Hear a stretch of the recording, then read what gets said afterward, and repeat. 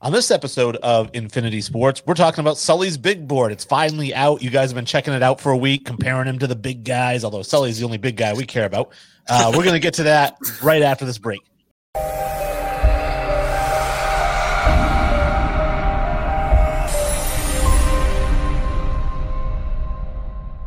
Welcome to Infinity Sports. I'm Wayne G. I'm joined, as always, by Sully. What's up? Hey, what's good? And Nick P, a.k.a. Nick Kellerman, a.k.a. Nick Bayless. What's going on?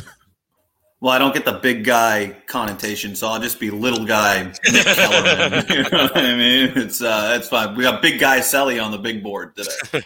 We do, and like I said, I thought it was funny if those people who are following the show, thank you so much. And we're getting more and more subscribers every week. You obviously saw the graphic I had where I was Batman, Sully was Robin, and we had Nick as the Joker. And I thought about how previous co-hosts, and I'm not going to name any names who might have unfriended me, would not have liked being called Robin. Would have hated it, honestly. Yeah. Like he would have been madly upset. Yeah, I think actually, so Nick doesn't know, but I used to introduce myself, say, "Hey, I'm the host of the show, Wayne G, joined as always by," and that actually made him upset. Like he complained about it off the air, like, "Hey, I hate that you call yourself the host." I was like, all right, well, what am I? What'd you call me then? I actually hate it too. So let's stay away. Okay. Oh, well, God. I'm just kidding. Again, the more I hate, the more I want to do it. So Yeah. I did mention that we're going to talk about Sully's big board today. We've been waiting for it to come out. A lot of anticipation. Before we jump into that, I did want to mention we talked about it on our website. Visit us on Facebook. The links are to the lower right here. You can see us on Facebook, Instagram, Twitter. We drop stuff all the time. And I dropped the, Cam Newton is now the fourth highest paid running back in the NFL. After the $14 million contract, it got a lot of activity. We've got, I think, like 4,000 impressions, and a lot of people don't like it, but I feel a lot better. I told Nick this off the air. I feel a lot better now knowing it's just $5 million, and that the other $9 million he has to be like all pro and win the Super Bowl and stuff. So that's not going to happen. I don't mind. $5 million is a good price for him as a backup. I mean, you should have known that's like kind of what was going to. That's how most of these contracts are working out anyway. A lot of their money is based on bonuses, but still, nonetheless, I mean, I think it's a gross overpay. I really do. Like, I'm not going to lie. I think a better quarterback could have had, and if the plan is to draft a quarterback, then do you really want Cam Newton as like your bridge? Like, is he the guy you want teaching your quarterback an offense and like even being your quarterback until the next one's ready? Like, I don't know. So I don't love the signing, truthfully. I don't think it has any positives. Yeah, I like it. I can't say I like it, but I don't hate it. I think New England really liked Cam Newton from all the reports, at least local reports. It sounds like, well, they liked him early on because they were winning. I mean, people forget the Patriots started 3-2. Cam got COVID, and then the season completely changed after that, right? Like, I mean, things changed for New England very shortly thereafter, and I think they saw the potential that they had with Cam. And I mean, honestly, they lost that game in Seattle because Cam wasn't playing. Right, like, I mean, everyone said if Cam was in that game, or no, I'm sorry, the Chiefs game, right? It was the Chiefs game or something like that. Yeah, Brian Hoyer as a starter. Yeah, that's what I mean. Everyone was saying, well, if Cam was in this game, we could have beat the Chiefs, and I think it was worth the flyer. It wasn't shocking to me because I knew all along that like Belichick and the front office really liked Cam, the team liked Cam, they were all behind him and supporting him. But it doesn't limit their ability to go out and do something else, find another quarterback, and create sort of like a competitive situation going into camp, right? They'll draft a quarterback, but I think that they will bring on another veteran guy and make them compete. I think that their plan A is, I don't think they're going to draft a quarterback, and I don't think Cam is going to be grooming anybody. I think Belichick likes him because his work ethic is unprecedented. I mean, that's a thing I'll say about him is that Cam works really hard.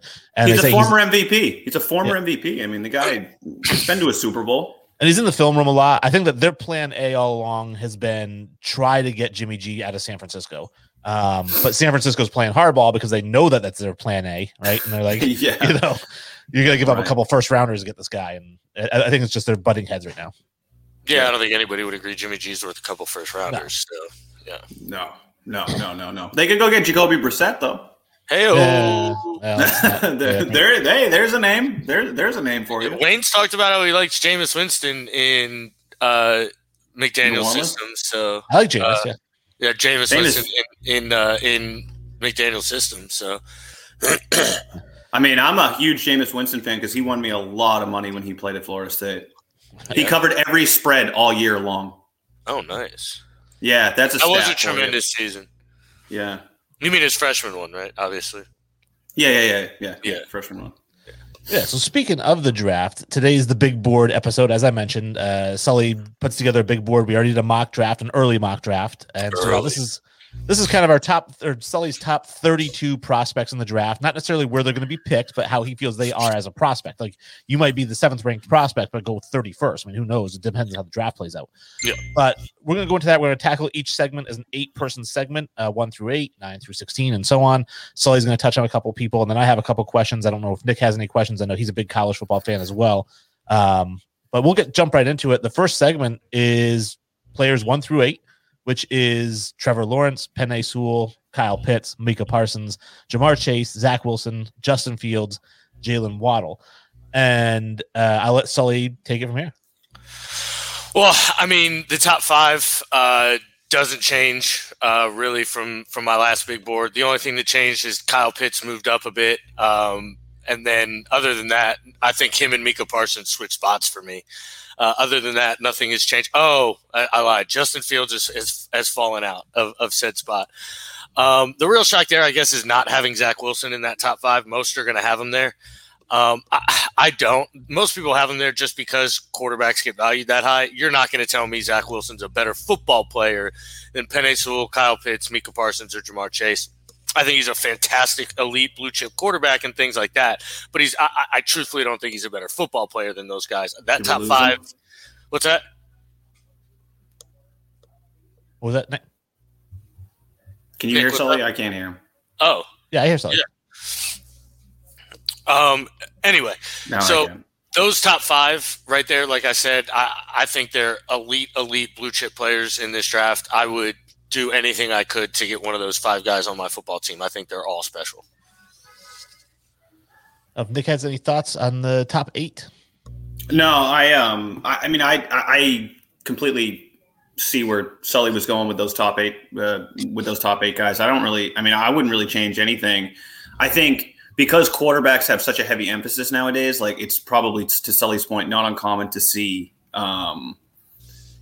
somebody have Trevor Lawrence and Zach Wilson back to back on a big board, right? Like, I think that's probably going to be pretty common. But to Sully's point, like, if you're going overall football player, there's a lot of guys to me that are just way further ahead than Zach Wilson. My first question about the first 8 is Micah Parsons, who you had at 4th.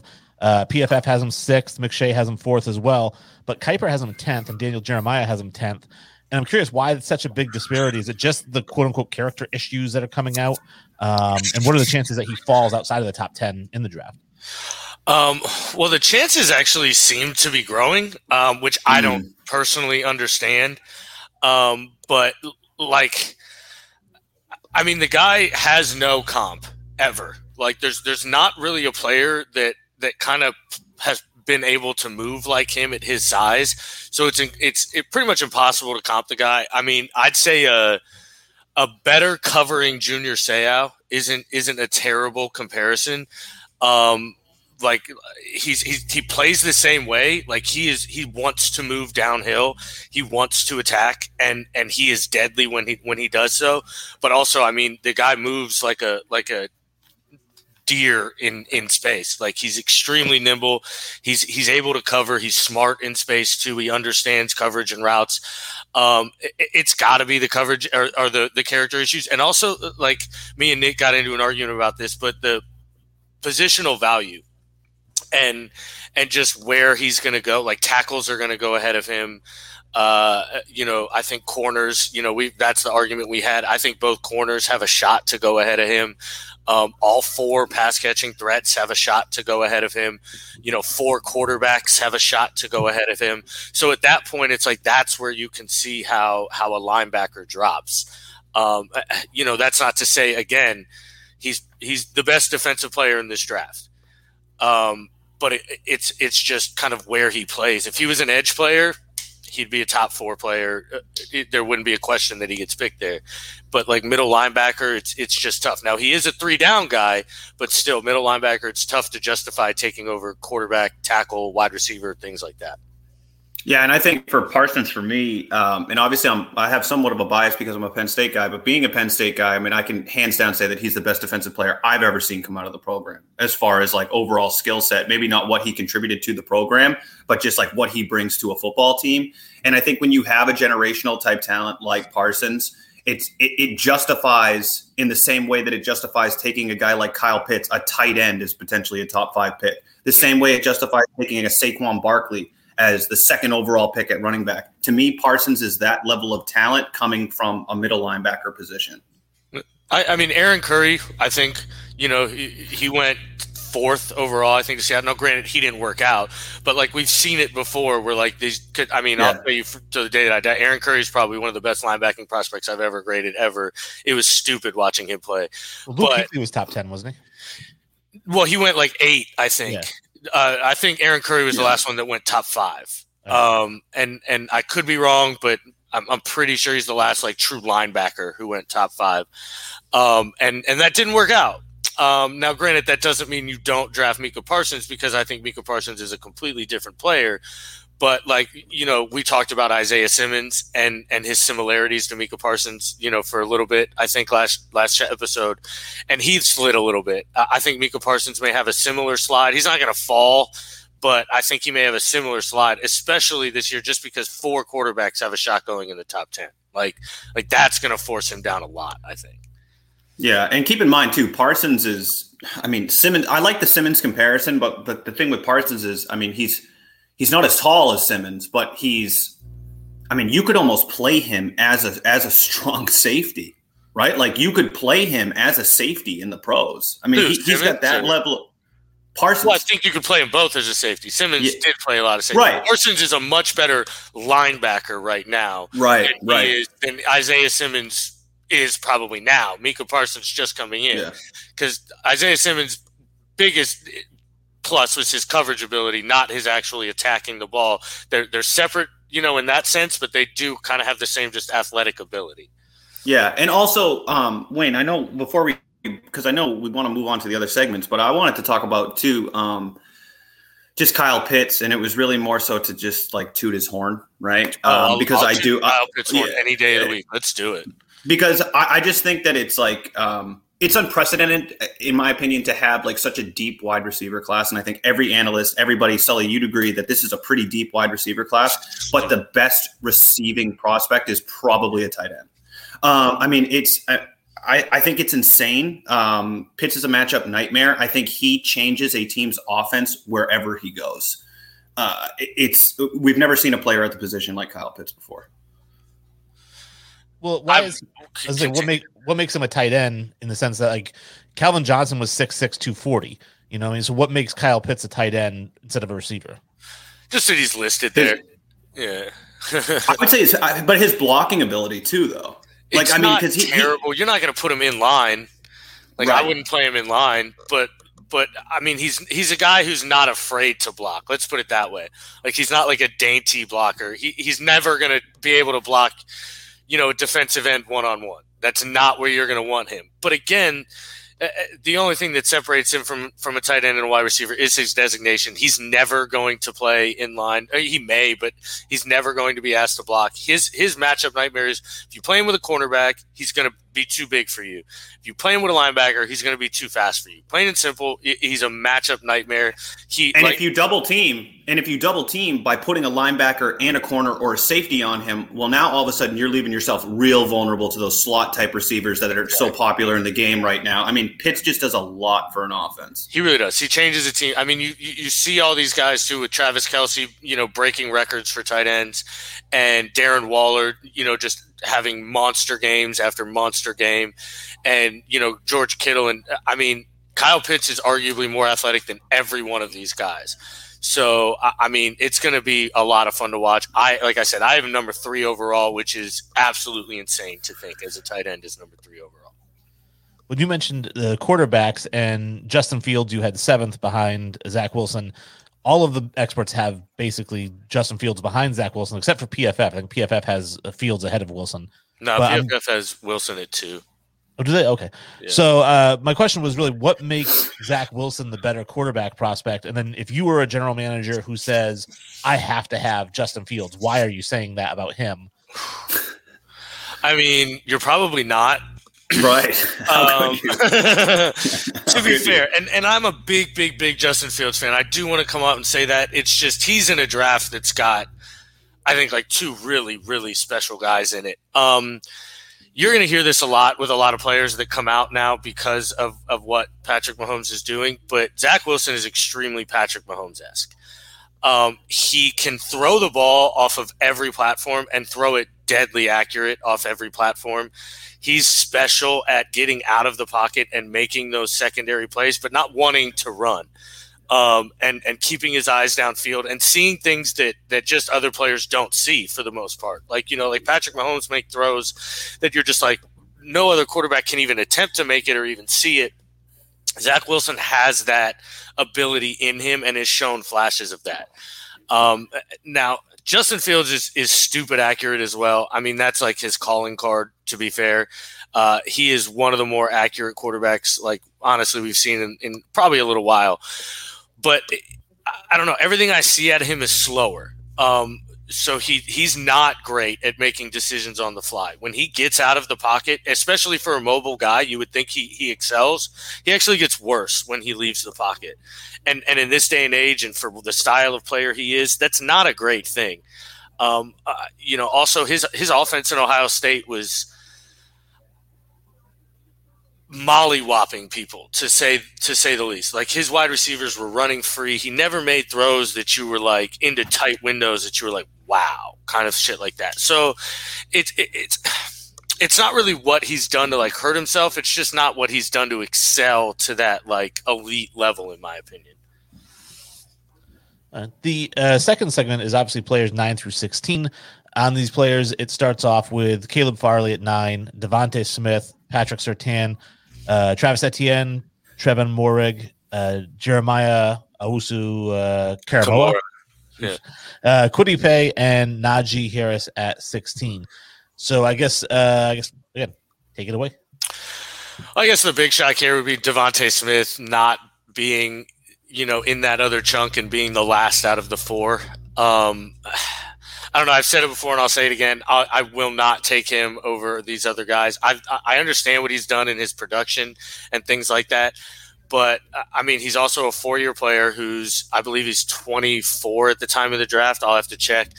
But he's older. He's probably going to run slow. Not probably. He's going to run slower than every guy ahead of him. I don't know. He just doesn't have the physical tools that these other guys have. He's got the production, which you can't argue with. But, I mean, if you're going to look at Jalen Waddle and his 4.3 after an Achilles tear and things like that, and the way he moves on a football field and the downfield threat he is, and then try to convince me that Devontae Smith is better, like, I'm gonna have a tough time with that. That doesn't mean Devontae Smith is bad. I mean, I got the guy ranked 8th or 9th overall. Like, he's a stud. He's extremely Marvin Harrison-esque. But again, Marvin Harrison didn't do anything to wow anybody, I think. So, when you've got guys like Jamar Chase, who's a physical freak in nature, a Kyle Pitts, a Jalen Waddle, these guys are special guys. That's kind of really his only downtick, unfortunately, for Devontae Smith. Yeah, I would say that. I agree on Devontae Smith. I mean, I've watched Smith a lot. I mean, how could you not watch him? Right, like this past season. I look at him as being a product of a very, very efficient Alabama offense. And I've always kind of viewed him as that. I mean, he was kind of the senior guy on that Alabama offense. So obviously, a lot of the plays were going to run through him, but he benefited a lot from the running game. He benefits a lot from the offensive pass protection that Mac Jones had at Alabama. I mean, I like Waddle better personally. Like if I'm a team and I'm drafting an undersized slot type receiver, I'm looking at Jalen Waddle ahead of Devontae Smith. I mean, that's just that's my opinion on it. Now, the question I had was regarding Patrick Surtain, who you have as 11th. Mel Kiper has him 15th. Daniel Jeremiah has him 14th. PFF has him 16th. So you're all kind of right in that 11 to 16 range. And I'm curious, first off, we have more tape on him than we have on Caleb Farley. So why is he ranked below Caleb Farley? And then secondly, what are the chances he's available in New England at 15? Caleb Farley is a freak of nature at the cornerback position. That's why. Patrick Surtain put together, honestly, one of the best cornerback tapes we've seen in a really, really, really long time. Technically wise, I mean, he is ready to play football. You're going to put him in a defense, and you're really not going to be kind of worried about his technique in any way. The issue is he's not an elite athlete at the position. He's maybe going to run a 4.5, sub 4.5, which is not what you want at the cornerback position. Meanwhile, Caleb Farley is 6'2", 210. He's going to run a sub 4.3 most likely. And he's just a legit freak of nature on the outside, and also does a lot of these technique things great. But he has the ability to gamble on some things because he can make up some speed that other players just can't, Patrick Surtain being one of them. I don't see Patrick Surtain falling to the Patriots at 15. His tape and his ability are just too special, in my opinion. I value cornerbacks extremely highly. The NFL has shown that they value cornerbacks extremely. He's a better prospect than C.J. Henderson, and C.J. Henderson just went 9 overall. So I expect Caleb Farley to go kind of in that same range, to be honest with you. If it's not a team that's picking there, it'll be a team that's trading up to get him. So, yeah, I like Surtain. I like Surtain a lot, and I'll tell you why. Because of the volume of tape that we have on Surtain, I like him over Farley. I get what you're saying about Farley's athleticism, but the thing, and I hate to say this, but the thing that always sort of sways me in these sort of conversations is the fact that he played at Alabama and he went up against elite receivers. Elite college offenses his entire career at Alabama. So that's what sways me a little bit. I look at Surtain as being like a guy who's, to your point, NFL ready. You plop him in tomorrow, he's ready to cover some of the baddest guys out there for most teams' receiving corps. I mean, he's really, really exceptional too. I mean, he's played – I'm looking at some stuff now. He's played 662 snaps in press over the past 2 seasons, in press man. Right. And that's 200 more snaps than anybody else in college. The kid is tested, ready to play football. I mean, you're going to get a player that can play, honestly. Now, you wouldn't love to put him there because he's so physical, but he can play in the slot and has played in the slot extremely effectively. So, I mean, he's just a guy who I really love. It's more like Caleb Farley is just, again, he's just if you were to build a cornerback, it looks like Jalen Ramsey. It looks like Caleb Farley. It looks like these guys are 6'2", super long, 210, can run a 4.2 in a blink of an eye, can move their hips smooth. Like that's just it. My favorite offensive player, I think, in this draft is Travis Etienne because he's so exciting to watch. I feel like every time he has the ball in his hands, I feel like something special is going to happen. I feel like I'm watching Barry Sanders. I mean, obviously not as good as Barry Sanders, but Barry was going to electrify you with something he was going to do. And I feel like Etienne does that as well. Now, you have him as 12th. I think that's fair. Mel Kiper doesn't have him on the big board at all. PFF has him 39th. McShay has him 22nd. Pretty much everyone has him below Najee Harris. So, I mean, is it just the running back value? Because, I mean, Saquon Barkley was the 2nd overall pick, right? I mean, why is he rated so low on people's big board? Well, first of all, Wayne. Yeah. Thank you. These guys aren't Saquon Barkley. And I love Travis Etienne. I've tooted his horn for a really, really, really long time. These guys aren't Saquon as like a runner. Nobody is, in this draft.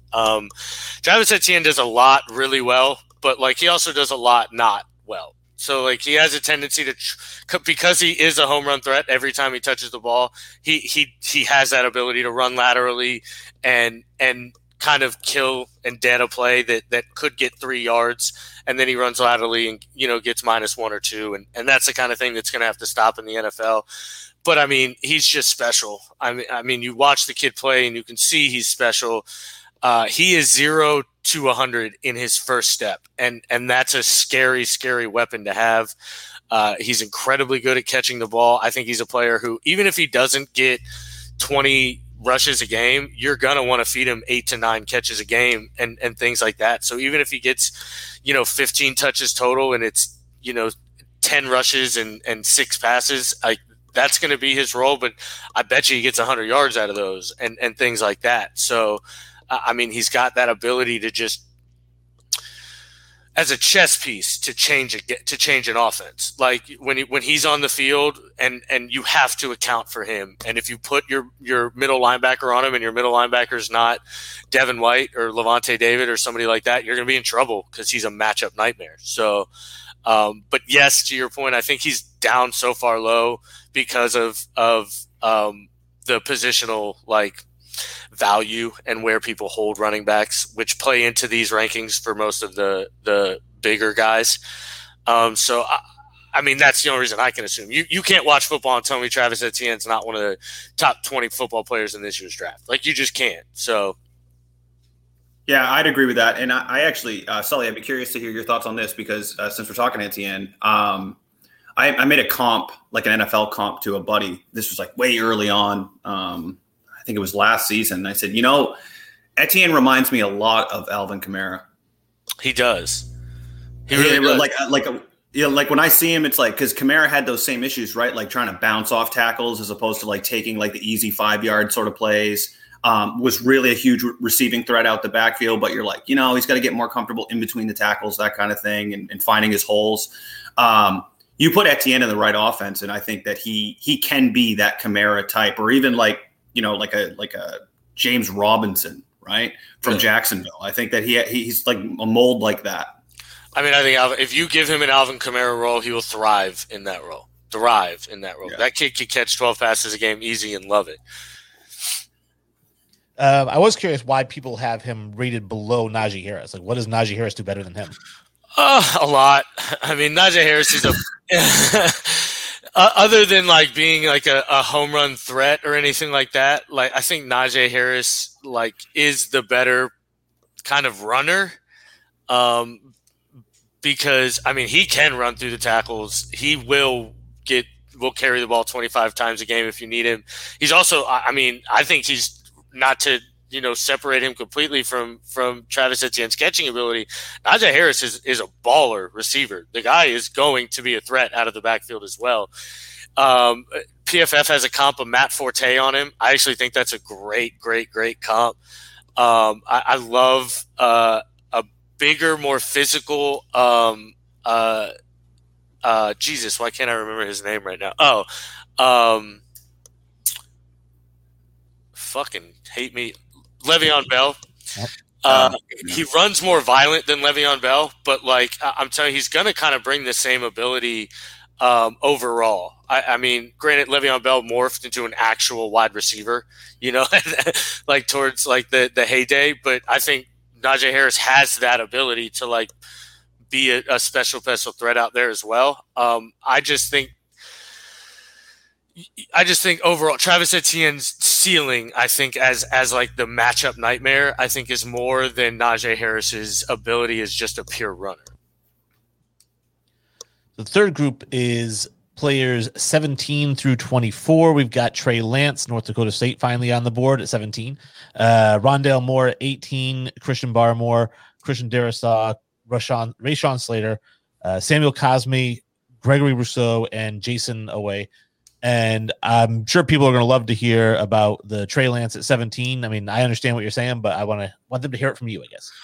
I'll say it again. Right now, he's a running back. He's a great running back, but he's a running back. And he can sling that tater, but he can't make decisions past his first one, and he's never really been asked to. So you don't even know if he can. And outside of first read throw, he's going to run the football. He's going to run it well, and that's why he doesn't throw interceptions, because if that first guy isn't open, he's just going to run the ball. So I just need to see it. Now, he's got special arm talent. He's a special athlete. And if you were to build a physical mold of a quarterback, you wouldn't be too far off of Trey Lance, like overall with his arm, his speed, his size, his tenacity, everything like that. You just don't know if he can actually make quarterback decisions and run an offense that's an NFL offense. So that's scary to me. And I'm never going to put a guy that I haven't seen do something like that high. Now he'll get drafted in the top 10, 100%. 100%. A GM's going to fall in love with his physical tools, but that doesn't mean he's going to be a good quarterback. So I love Trey Lance. I've always liked Trey Lance since the first time that I saw him play, and he doesn't make mistakes. To Sully's point, it's because he'll opt to run a lot more frequently rather than make a poor passing decision. But I don't think that that's necessarily a knock. I also feel like he's a hard worker. Like, I mean, the big thing about Trey Lance is like he's the sort of person that will sit in a film room all night long, and he'll study defenses and he'll work his tail off because he takes.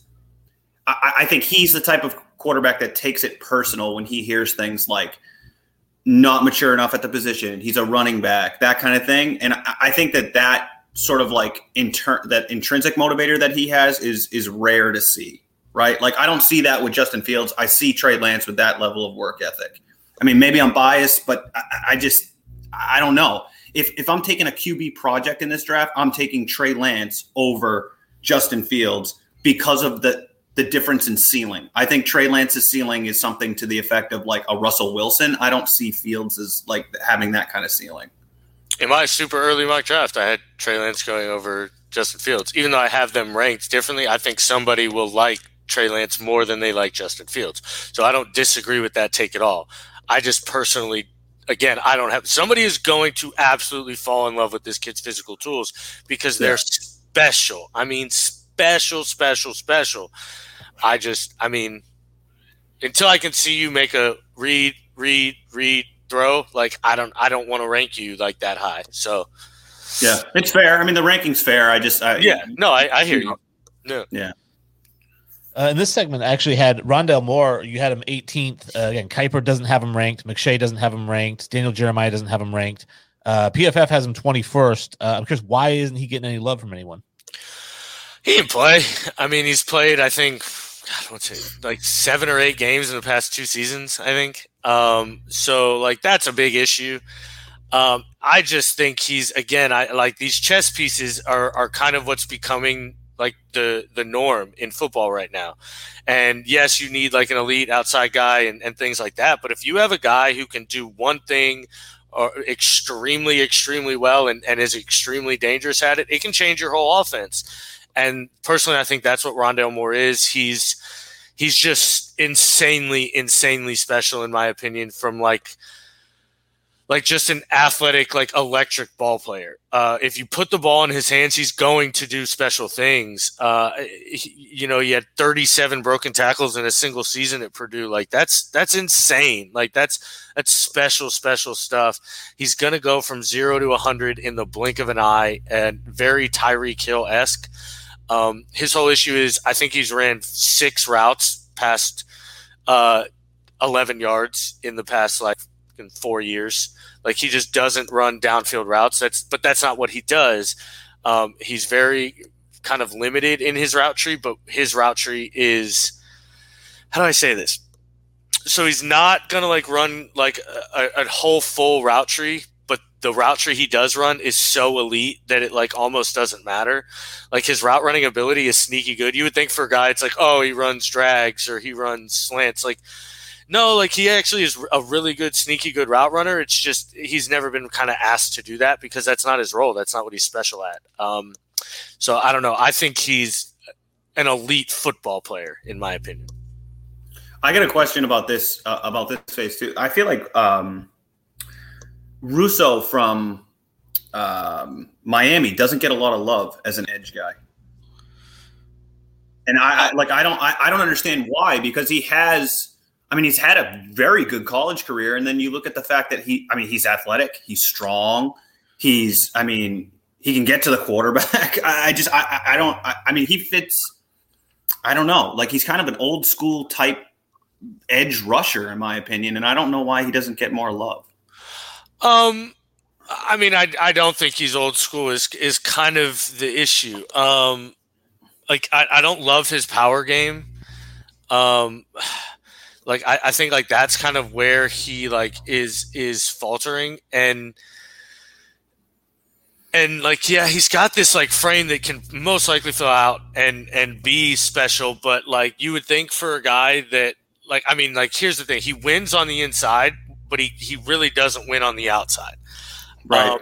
And that like I don't love from an edge guy obviously, but I mean, you're projecting a lot. The issue with every pass rusher in this draft is you're projecting.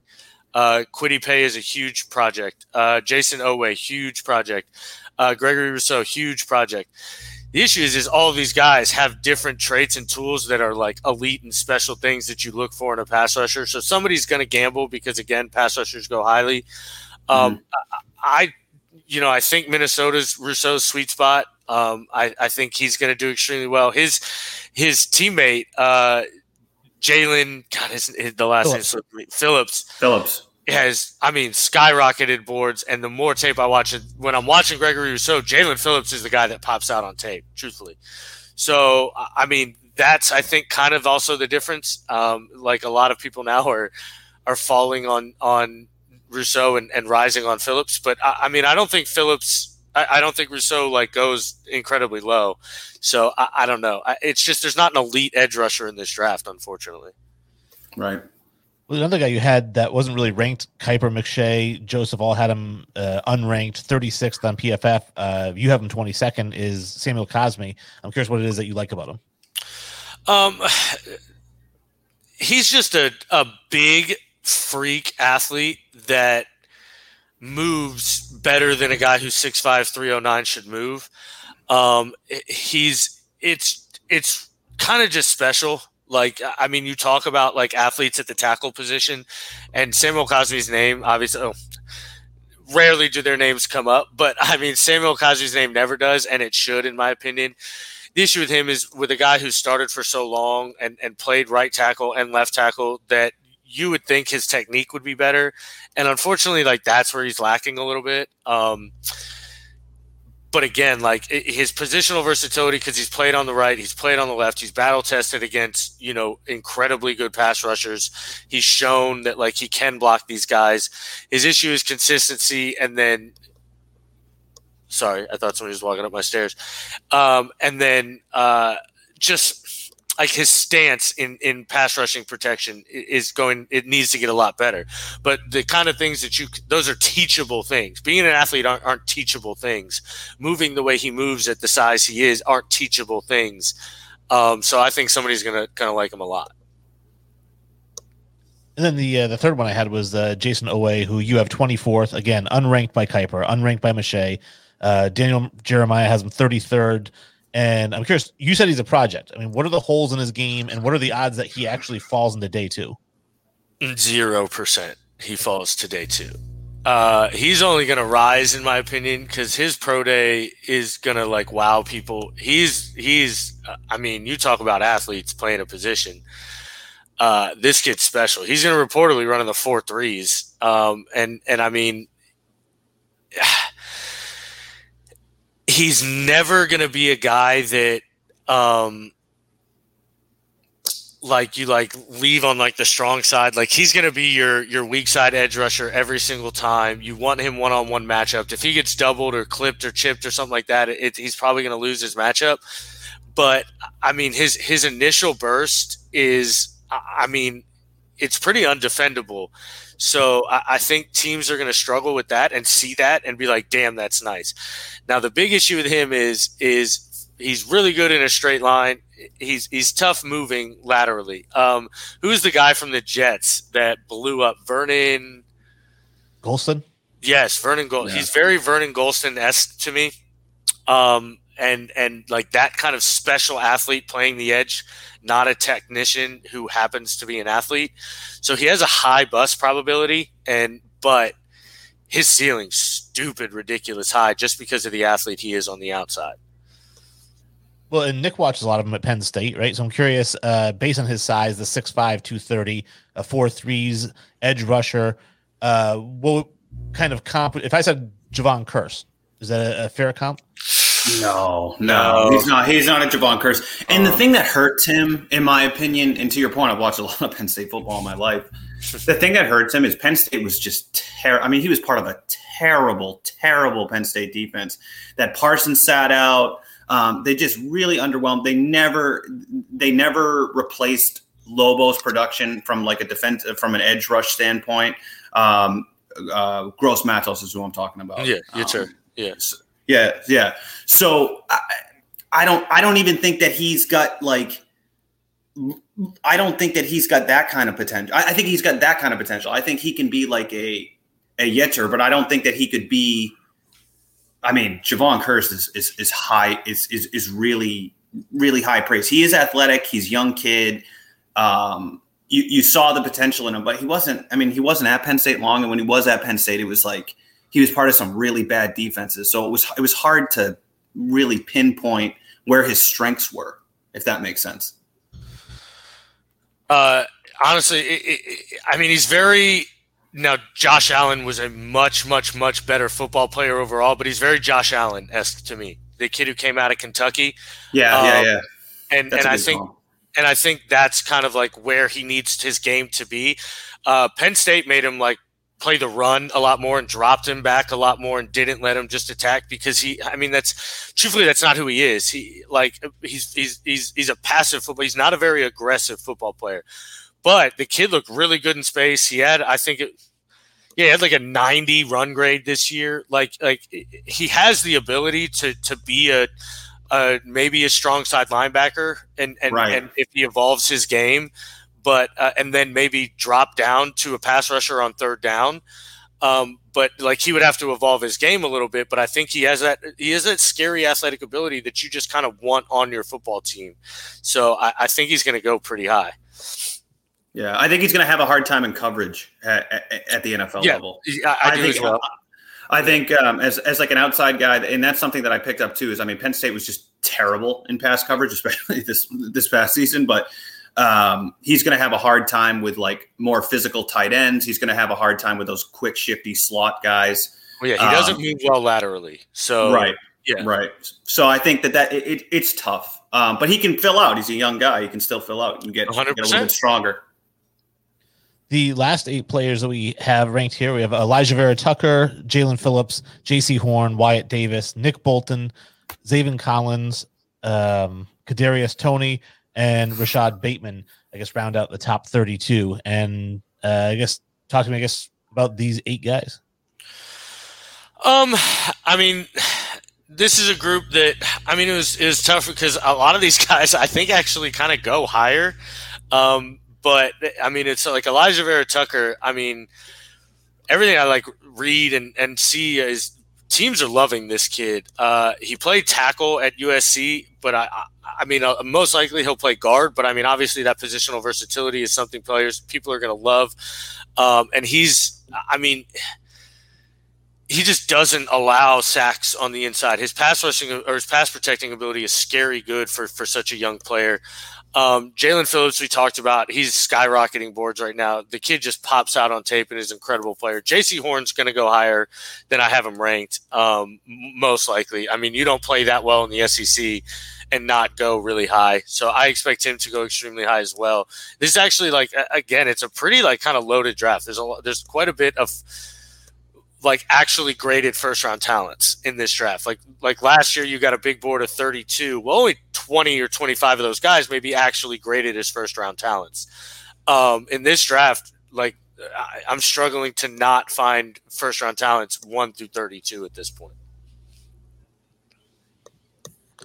The question I have, obviously, I would be remiss without asking about my favorite player in this draft, the destroyer of worlds, Wyatt Davis, who you have 28th. Again, Kuiper unranked, McShay unranked, Daniel Jeremiah unranked, PFF 35th. All the mock drafts I've seen have him going in that mid-20s range. I've actually seen a few that have him in the second round. I mean, we talk about him, and you said the guy, you can't get him off balance. He's unbelievable, and he gets his hands on you, you're completely done. You're out of the play. So what is it why would teams look at him so low or value him so low? I can't answer that. I truly can't. I mean, I'm as a pure guard prospect. I mean, I think he's tremendous, elite. It's scary good. Like the only thing, like I guess I could say is like you could stunt him sometimes. He's his awareness and his ability. Like once he does get a hold of you, you've lost. You've lost. The play's over. Move on to the next one. So teams will stunt him. They'll force a guy in front, have him get that guy, and then stunt around him. And when his responsibility is to take that stunner, but he's so locked in and tenacious that he a lot of times will miss that. But again, I mean, I love the kid. I love this kid. He's one of my biggest crushes in this draft. If you need offensive line help, I take Wyatt Davis before I take. Now, what's funny is I have Wyatt Davis ranked below Samuel Cosmi. I'd take Wyatt Davis over Samuel Cosmi every day of the week. And Nick, you've seen him in the Big East, right? Or the Big Ten. Big Ten. Yeah. He's powered through Penn State for quite a few years. Yeah. He has. Yeah. He is impressive. I don't understand why he's got such a low draft grade. I think the only reason for that, and to Sully's point previously, is there is some good offensive line prospects in this draft, and I think that's the only reason that's dropping, that I would say are probably better athletes overall. But as far as being like a in the trenches type guy, I just reiterate everything that Sully said. I mean, you can't, once he gets his hands on you, you move on to the next play, because you're not going to go through the guy. It's going to be difficult for you to get around him. I think it's such a good draft for offensive line talent. That's what's really knocking him down. The big one for me, I don't know if Wayne, you were going to bring this up, and I don't want to steal your thunder. But Rashad Bateman, I look at Bateman as like a guy who he's going to drop to a team like Kansas City or Green Bay, and they're going to scoop him up, and he's going to be an elite wide receiver in those offenses. Man. I mean, I can see it happening. That's all I'm saying is I can see it happening. At this point in 2020, I get that the whole, people have been knocking him for it, but I love his route tree for a guy his size either. A lot of his production, I think, was schemed production in college, and I don't love that. I mean, I don't know. The thing where I think he has a chance to succeed is after the catch. I mean, he's scary good. I mentioned Rondale Moore's broken tackles. He's got 36 or 37 as well, which, as a receiver is tremendous. He has succeeded from the inside and the outside. He can play slot. He can play outside. It's more, again, like I said, his package. I feel like it was so schemed. Like whoever was that number one, like Tyler Johnson, stepped in and assumed that role and was this crazy productive receiver. And Rashad Bateman stepped in and assumed this role and was this crazy productive receiver. Minnesota schemes that player that they deem as their number one guy. They give him like 80% of targets and things like that. So his production is what worries me. What I see on the field is nice. It's great.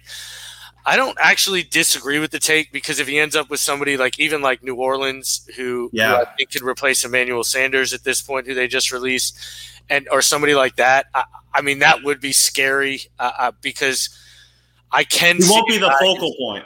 He won't be the focal point, but he'll be so productive in those kind of, like, he's not going to take away from Devontae Adams. He's not going to take away from Tyreek Hill. He's not going to take away from Michael Thomas, but he's going to thrive off those guys. Exactly. Think of like Reggie Wayne, I guess, to Marvin Harrison, like an equally successful player in every aspect. So that's 100% true. I mean, he may run a 4.6 is also going to be his problem. So, and I mean, in this day and age, that number means a lot to a lot of these GMs.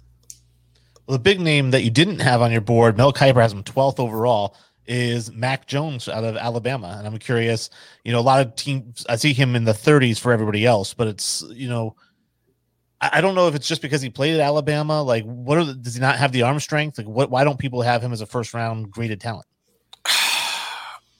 I mean, I feel like I could have had a semblance of success in Alabama's offense this season. I legit, like, no lie, I could have led that team to at least one win, at least one. And if that's the case, like, I don't know, it's just, I mean, you couldn't paint a more ideal situation for a quarterback than what Mac Jones had at Alabama. I mean, he is loaded at talent on the offense. 3 of his offensive linemen, 4 probably are going to get drafted. It's just like, he was in a very special situation. He has all the tools, and I see it. It's just, I don't know, like, I've never seen the kid like deal with adversity, and like, I don't know, I feel like that's a big thing for me. Like, I want to see that. Like, and normally you would say a kid that succeeds like this out of the SEC, this and that, but like, man, even through the SEC, like, he never really kind of had a struggle or an issue that was like, all right, like, that's what like I want. Now, you're gonna love this one. PFF's comp for him is Derek Carr, which honestly, I don't hate that comp. I think he'll be a serviceable quarterback. I don't know if he's ever going to be a guy that leads you to a championship. Let me say that.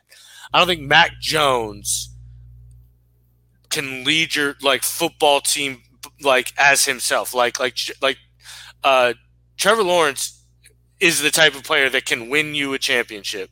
He himself, can win you a championship with the right talent around him. Mac Jones, to me, it appears, kind of needs a loaded offense. As Nick Peeve would say, he needs a Tom Brady kind of built team, I think, for Mac Jones to succeed. So I'd agree. Yeah, I was actually, you stole my thunder because I was going to say, Tom Brady.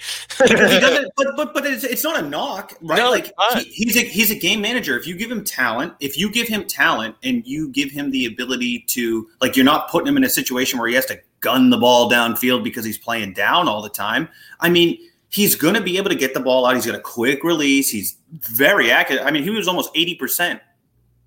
Pass accuracy last season. I mean, that's impressive. What was it, like 77, 78% pass accuracy? It's like, I mean, that's insane. I think 76.6. Yeah, here's my take on Mac Jones. If you need a quarterback in this draft, because you're not going to get Trevor Lawrence. So if you need a quarterback in this draft who is most NFL ready, he's the most NFL ready guy.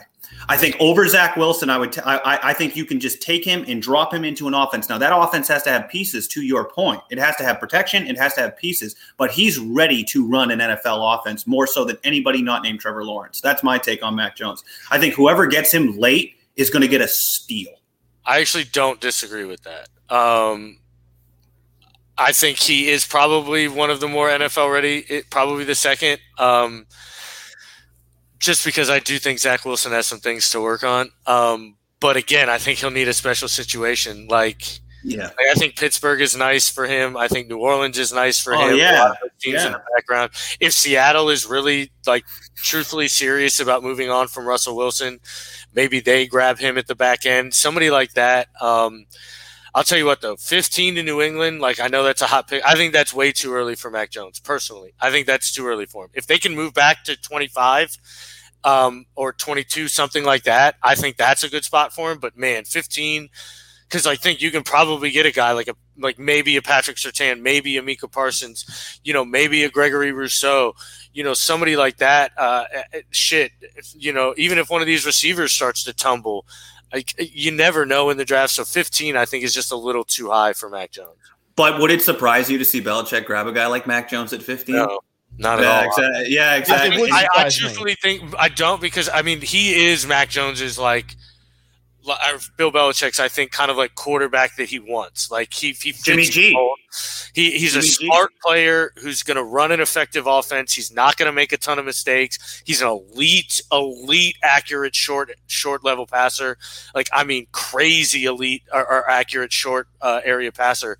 So, he's able to make quick reads and make decisions at the line of scrimmage. I mean, that's Bill Belichick's best quarterback in a nutshell. So I wouldn't be shocked, but again, if Bill was able to do something like he does, move to 19, pick up a second rounder or something like that, and then take him at 19, that settles a lot better in my stomach than it does at 15. And let's play this hypothetical too now. So now all of a sudden, Bill Belichick identify a guy like Mac Jones to drop into the offense. So Patriots, in my opinion, have already beefed up their offensive line, so the pass protection's there. The run protection's always been pretty good. The pass protection's there now. At this point, all you need is you need to go out and get guys like Curtis Samuel. You need to go out and maybe make a splash on a guy like Juju. or you go out and you get a guy like Will Fuller. I mean, I don't think the Patriots will do something like that, but all of a sudden you're starting to sprinkle in talent, those guys that can get separation quickly, and Mac Jones can just dump it off to him and let them yak it up. Curtis Samuel would be such a great pickup for that team.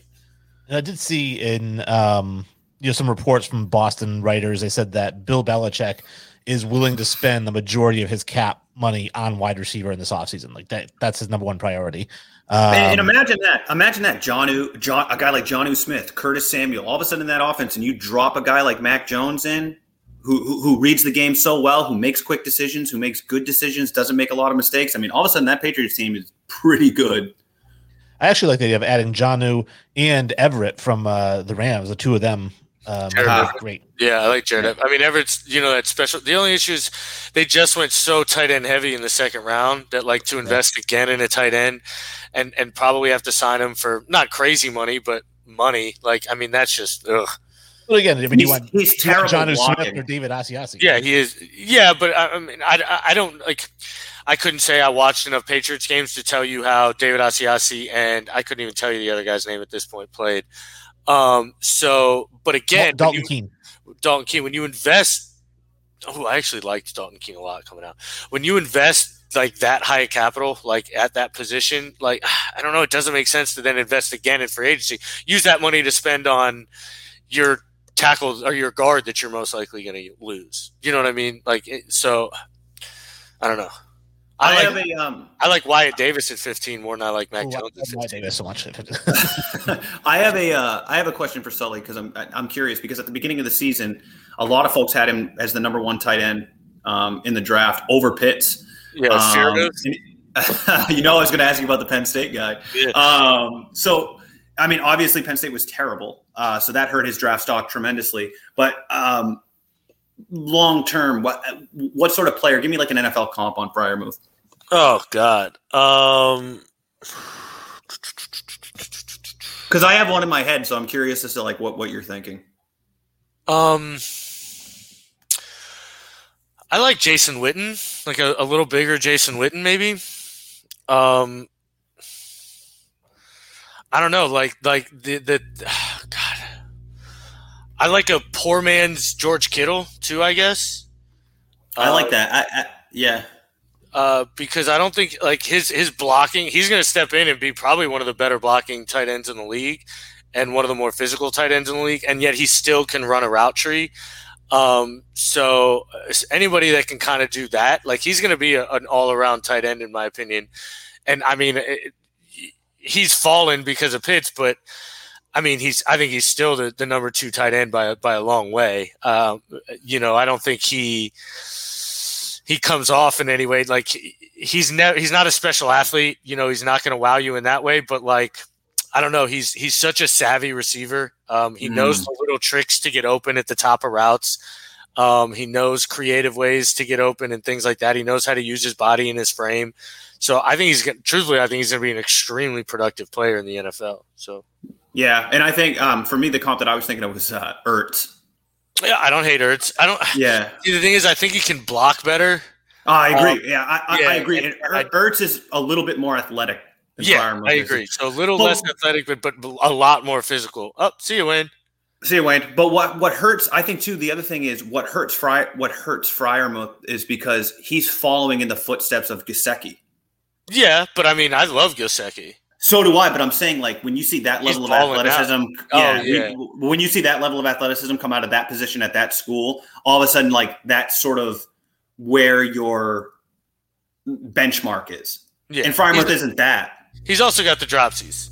I think he's got 8 drops in his career, which I mean it doesn't sound like a lot, but when you're only catching 100 or so balls, you've got to cut that percentage down a bit. But I mean, I think he's a strong player and I really expect a lot of good things out of him. So, I mean, yeah, I think he'll be a good pick in the second round for somebody. I do too. I think he should go kind of a little high in the second round. I'd take him pretty decently up there.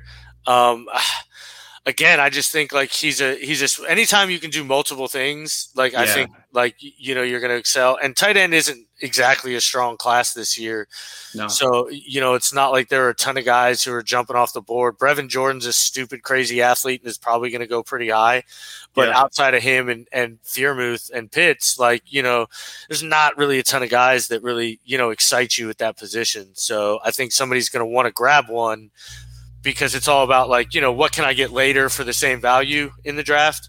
And you're not going to get a Freiermuth in the 4th round. You're just not. Right. You're not going to find that guy. So you've got to take him in the 2nd kind of thing. Yeah, and I look at him as being one of those guys that can like immediately step into a team that's got like a young 100%. Quarterback. I mean, especially like a team with a young quarterback, because he's smart. He'll make, like you said, he puts himself into good spaces to make catches, and he blocks. I mean, he blocks his butt off.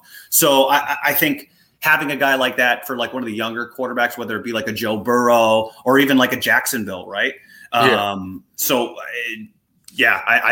love that ceiling. Curious what other guys you think could go 1st round that are projected 2nd round. Ooh, I know that's kind of a loaded question, but I did want to get it is. Because there's people that have Etienne going in the 2nd round. Yeah, which I mean, he very well could. Man, that's a tough question. I mean, I know like Trevon Moehrig, I've got rated as, I knew I had to bring this guy up. I've got him rated as 13th overall. I've seen him go as low as, middle of the 2nd round. Right. So I guess him, like we talked about Javon Highland and things like that. And him being very high. I don't know, but so I would guess I would say him. A lot of these pass rushers that I don't have ranked in the top 32, Azeez Ojulari, God, he's slipping my name. Oh, Carlos Basham, Quincy Roche, a lot of these guys, Joe Tryon are like rising these boards, and like pass rushers get drafted earlier than their ranking. Because they're hard to find. So I think they've got a lot of shots to go. Joseph Osai, things like that. But it's tough to pinpoint one guy. It's so early still. We haven't seen enough of the pro day results and this faux combine and things like that. All right, last question that I want to ask Sully. Sorry, Wayne, but you were gone for a little bit. Oh, no, that's fine. Last question. How would you rank as far as like overall volume of talent by position in this draft? Like what would be like your top 5? Do you know what I'm asking? Yeah, no, I do. I know what you're asking. Okay. So I would say quarterback is 1. I think Trevor Lawrence and Zach Wilson pushed that pretty high up. And then also there is a lot of talent in Mac Jones and Justin Fields and Trey Lance. Kellen Mond. And I'm a massive Jamie Newman fan. So a lot of these guys I think have the ability to do pretty well. So I've got that one pretty high. Wide receiver is probably 2 for sure. There's, loaded wide receiver talent this year. Cornerback I think is kind of deep, but at the top I think it kind of falls in the middle rounds. But like you've got J.C. Horn. I'm a big Tyson Campbell fan. You've got the 2 guys at the top, so there, and then tackle. Tackle offensive line I think is the other one that's just stacked this year. We didn't talk about any of them, but Christian Darrisaw, Rashawn Slater, we talked about Samuel Cosme, I lied. Elijah Vera Tucker, Wyatt Davis, all these guys. Then there's the guys that I really didn't even get to. God, where's he at? Adrian Early, Liam Eichenberg, the kid from Notre Dame is finally bringing his name out.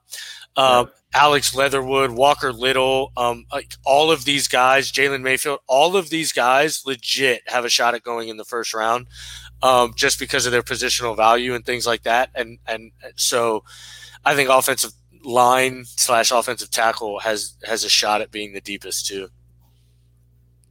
Yeah, that's fair. I'd rank it. To me, I'd rank it very similar. It's funny because I made the comment, Sully, and you kind of scoffed at it initially about the Jets, how they should consider taking Sewell with the 2nd pick to protect Sam Darnold. And I was thinking that because long term, it's like, oh, all right, if you screw it up, Darnold's going to be a project anyway. If you draft a quarterback, it's going to be a project anyway, and you're just starting from scratch either way, was my logic. But then I'm thinking, like, this quarterback class is so good. It's like, how often does this happen? Exactly. That's my point. Like, this doesn't happen where you get a guy like Zach Wilson to fall to you at 2.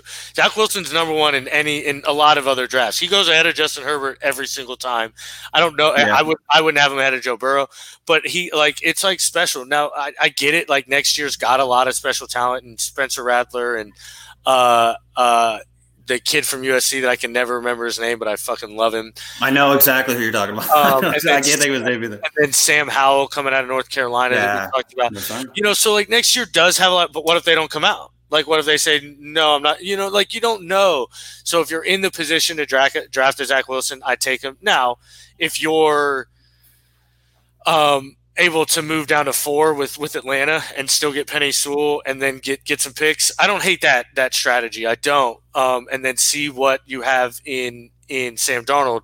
But then again, if he succeeds, do you pay him $35 million or $30 million and then not draft a quarterback next year? There's just a snowball effect there, I think. So, but I mean, I've got Penei Sewell rated number 2 overall. So clearly I love the guy. So yeah. It's just crazy to me. This quarterback draft is crazy to me because, to your point, you could have a guy like Kellen Mond. You could have a guy like even Trask. I don't think so, but you could have a guy like Trask end up being the second best quarterback in this draft. Easy. Like 100%. It's just like in hindsight, right? Like 5 years from now, it could definitely look that way. I mean, Trevor Lawrence is literally a generational talent. So yes. I mean, it's tough to compare. Yeah, of course. But I think anybody else, it literally could be second to that generational talent. And what's wild is, like, you're going to have your Trevor Lawrence, Zach Wilson, Justin Fields, Trey Lance, who are most likely all going to go top 10. Then Mac Jones, probably even Kellen Mond are going to sneak into the first. But then you're going to have Kyle Trask, Jamie Newman, these other guys going in the second round too. Like legit, you may have 9 or 10 quarterbacks drafted in the first 2 rounds this year, which is insane to think. Like, that's just wild for me to think. Yeah, for sure. I wanted to throw an idea at you, which is a pre-draft rumor I read. I kind of liked it, which was, so last year, remember the Patriots were kind of shopping Stephon Gilmore, right? Because this is the last year of his deal. 30 years old.